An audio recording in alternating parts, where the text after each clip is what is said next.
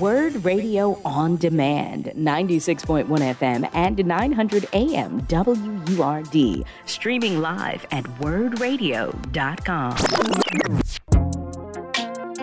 You're listening to The Source with Andrea and Lawful-Sanders on Word Radio. Streaming live on wordradio.com and the Word Radio app. Anthony Lee is a licensed realtor in Pennsylvania under the Good Neighbor Real Estate Group. Anthony has several years of experience in helping first-time home buyers achieve the American dream of home ownership. He's a Philadelphia native and a graduate of West Catholic High School and Newman University. Anthony, today you're going to discuss the importance of people researching the neighborhood or the house they're going to move into. He will talk about how vital it is for people to look for at job opportunities, transportation, crime rates, and property taxes in the neighborhood before moving into a home. Good morning, my brother. How are you? Good morning. Good morning. Happy New Year. Happy New Year to you. You know, anecdotally, when I was looking for a house in Abington, I love Cheltenham, right? I wanted to, had a whole lot of conversation with the folks in Cheltenham. I looked at the property taxes and said, Black Jesus, the same house in Abington where the property taxes were $3,500, it was $9,000, $10,000, $11,000, $12,000 a year in Cheltenham. That's anecdotally for you, so that as we begin this conversation, people begin to understand that part of it, right? I'm now living in the city because I married the nerd. And I began to understand the neighborhoods in the city of Philadelphia. Let's talk about why it is important to research the neighborhoods, research the schools, all of that before you move. So definitely good morning, and thank you for having me again today. So when it comes to researching the neighborhoods, I'll just touch on the tax part. So the barrier of entry, right? It's a little different when we talk about price point. So like you said, same $250,000 house with taxes of, I'm going to just say $1,000, but the schools aren't as good. The cops, the support from the police department, they might not come for 10 minutes versus when you got taxes for 12,000, they a minute and 30 seconds. The first responders is really the first responders. And in addition to that, there's certain, I'll just say community laws that you have to go by when the taxes are a certain price point. Your grass has to be cut, or else there's a violation. You can't put the trash out in trash bags. You need, trash cans, and they give you a violation for parking on the street on days. But again, being able to afford those price points, the difference is now, or just in general, where I don't think people understand the game and how this economy really works with, I'll just say, redlining and some of the other things that were put in place. When you buy in those neighborhoods, you're not just buying a house. You're buying generational wealth. So that same house for $250 in, I'm going to just say Cheltenham, in a 5-year timeline has a better chance of being worth $1 million than that house, I'm going to just say in Logan for $250, and it might only be worth $350 in a 5-year span. Well, tell the people. And so for those people who are like, well, the property taxes, what can they do to alleviate the pain of property taxes? Because when we had because we don't have a mortgage now, but when we had a mortgage years ago, it was incorporated into the payment, the mortgage payments, right? So the property taxes came out and it went straight to the township at that point. What else can people do? Because how can they get the kind of mortgage that will allow all of that to happen, right? So they don't have to worry about paying their property taxes at a certain point. So that's a great question. And what I would say is, don't buy the best house in the neighborhoods that you really desire. Don't get the best house, the house with the brand new kitchen. You're paying for that over 30 years. It's probably cheaper if you do it on your own after you buy the house. So what that means is, I want you to buy the ugliest house or not as decent house in a good neighborhood, so that now you're not just living the status quo because you have a house. You're really setting your family up for opportunity later on. And the difference is between when you go to buy that house and even being able to afford it, what a lot of people do, not a lot, but I'll say what I'm learning, people in certain communities, grandma bought that house 40 years ago. She'll refinance it so the grandkids can pay cash to buy in that neighborhood as well. And then those kids, when they buy it, their kids will do the same thing. So the money stays in the family for generations.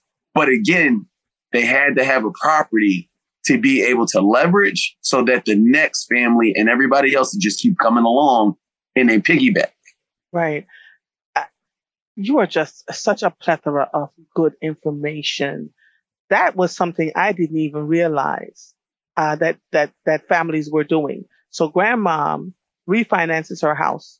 So take the money, give it to someone else in the family to buy more property in the neighborhood. Black people, listen, because we're talking about how we're being pushed out of communities, et cetera, et cetera, et cetera. I am loving this conversation as it applies to the schools. Well, what do people need to look for as they're looking into neighborhoods? So I'll just say when it comes to school, I'm a new dad, I'll just say. So I'm also learning the process of schools and all of that stuff, but it's really preference. So like I even had a situation with my son. I have two boys and they learn different. So my one son was going to private school and, we like, private school is the way. I went to private school. One size fits all, but that's not the thing for my youngest son. We switched him to Montessori school and now he's flourishing straight A's because they have different learning opportunities and different skills. So I think when it comes to the schools, again, the higher the taxes, the more support and resources that you have in the school versus, I demand my school to do this and this and this. But if they don't have the funding for it, which most inner city communities don't have the funding and resources for it, you're now subject to the resources that they give you versus what you can afford on your own or what's in the budget allocated for you versus what you pay. And again, when you talk about if I buy in a certain neighborhood and community, you're now not having to do it on your own because you bought into those resources. I love that you said that. My cousin had her autistic son in the Philadelphia school district. And after going to one too many meetings where the people needed me to burn the building down, I said to her, it's probably best for you to buy a home in Abington. I am on the school board there. I know the system very well. She bought a small house in Abington, got all the supports. I mean, he actually went to Temple and graduated. Right? So all the things. So you're absolutely right. And then she took the equity out of that house and then bought a house double the size, still in the same community because she understood. I just need people to hear what I'm saying. So we have to learn how to crawl before we can walk before we can run. And sometimes we, as Black people, and yes, I'm saying that white people, close your ears. As Black people, we're emotional buyers. Right? We see somebody have the yacht with the 4.5 million square feet, and I want that too because I want to be able to, instead of saying, let me just buy the smaller house, figure out how I'm going to navigate through this because I want to get my children to go through a school that would help. Abington, you call, you go in, they have all the things in public school that sometimes you don't get in private school, right? And when my children left Abington, they were there from kindergarten to 12th grade. When they left Abington and went to college did not get hard for them until their third year. So it really depends on, what you want to do and how you decide to do it and how you're going to advocate. Because no matter where you live, trust me when I tell you, no matter where you live, you have to stand in the gap for your children. Just yesterday, while I'm fussing about what's going on with my husband in the hospital, a friend of mine called me. She has a friend who was a doctor whose son was going into an IEP yesterday morning. And they had 15 people around the table, and it was just her. She's a medical doctor. She said, I don't know what to do. So I picked up the phone and I called her and I said, do this, do this, do this, do this, do this. She texted me last night. She said, I hope your husband's doing well. But girl, that IEP went. So you also have to have advocacy, right? Doesn't matter how much money you have. Doesn't matter where you live. You just literally have to continue to have advocacy within the schools. What else do we need to know, Anthony, as you're talking about neighborhoods? So I'll just back up too. So we're not saying, hey, you got to go buy on the main line because I also want our people to live in the neighborhoods that we're comfortable in, right? So the main thing with all of this, like you said, is really just take a step back and think about what your long-term is, your long-term goal is, and what it is you're going to do now to get there. And just remember, you don't have to do it from day one. Yes. Now we live in a time where you may move 2 or 3 times before you find that forever house. Yeah. So it is okay to, again, like you just said, crawl before you walk. So, hey, if I got to start out with this 3-bedroom, 1-bath house, even though I want 1.5 with a finished basement, right, get on the board, because monopoly is a real thing in real life. And once you're on the board, you can make those adjustments. Yeah, and that's really the thing. But again, even if you buy these houses, I'll throw a curveball in. You buy that house in that neighborhood you're comfortable in, don't sell it, because now that property will be an investment property, and it'll help pay for the mortgage when you move elsewhere. Absolutely. So again, it's a springboard. It's one property, leverage that for the second property, let the first property pay for the first property and part of the second property. It's the game that you just keeps giving. I agree, Anthony. So much. I just agree on so many levels. So when my oldest son bought his first house in Texas, it was a fixer-upper. Remember me telling you that? Yeah. Fixer-upper. He paid less than $200,000, but when he walked out of that house 5 years later, it was worth $500,000 because he was in Austin. So all that stuff. He took the equity from that. He said, I didn't want to have to come back and figure out how to deal with the real estate for that. Put it in the house where he is now. And the house where he is now will be his rental property for his forever home. So you are absolutely correct. But we have to learn how to walk, and ask the questions. And he's 32, 31, something like that, 2 houses in. So there's a lack of expectation for us as a people. I am so grateful to have you on the air monthly to remind us what is possible for us, right? Yeah. Is there any last things you want to say to them before you, and tell the people how they can find you, please? So again, A-Lee Real Estate on social media. I'm down at Front and Girard. I appreciate the listeners, because some of you guys actually call me or come to the office and take consultations.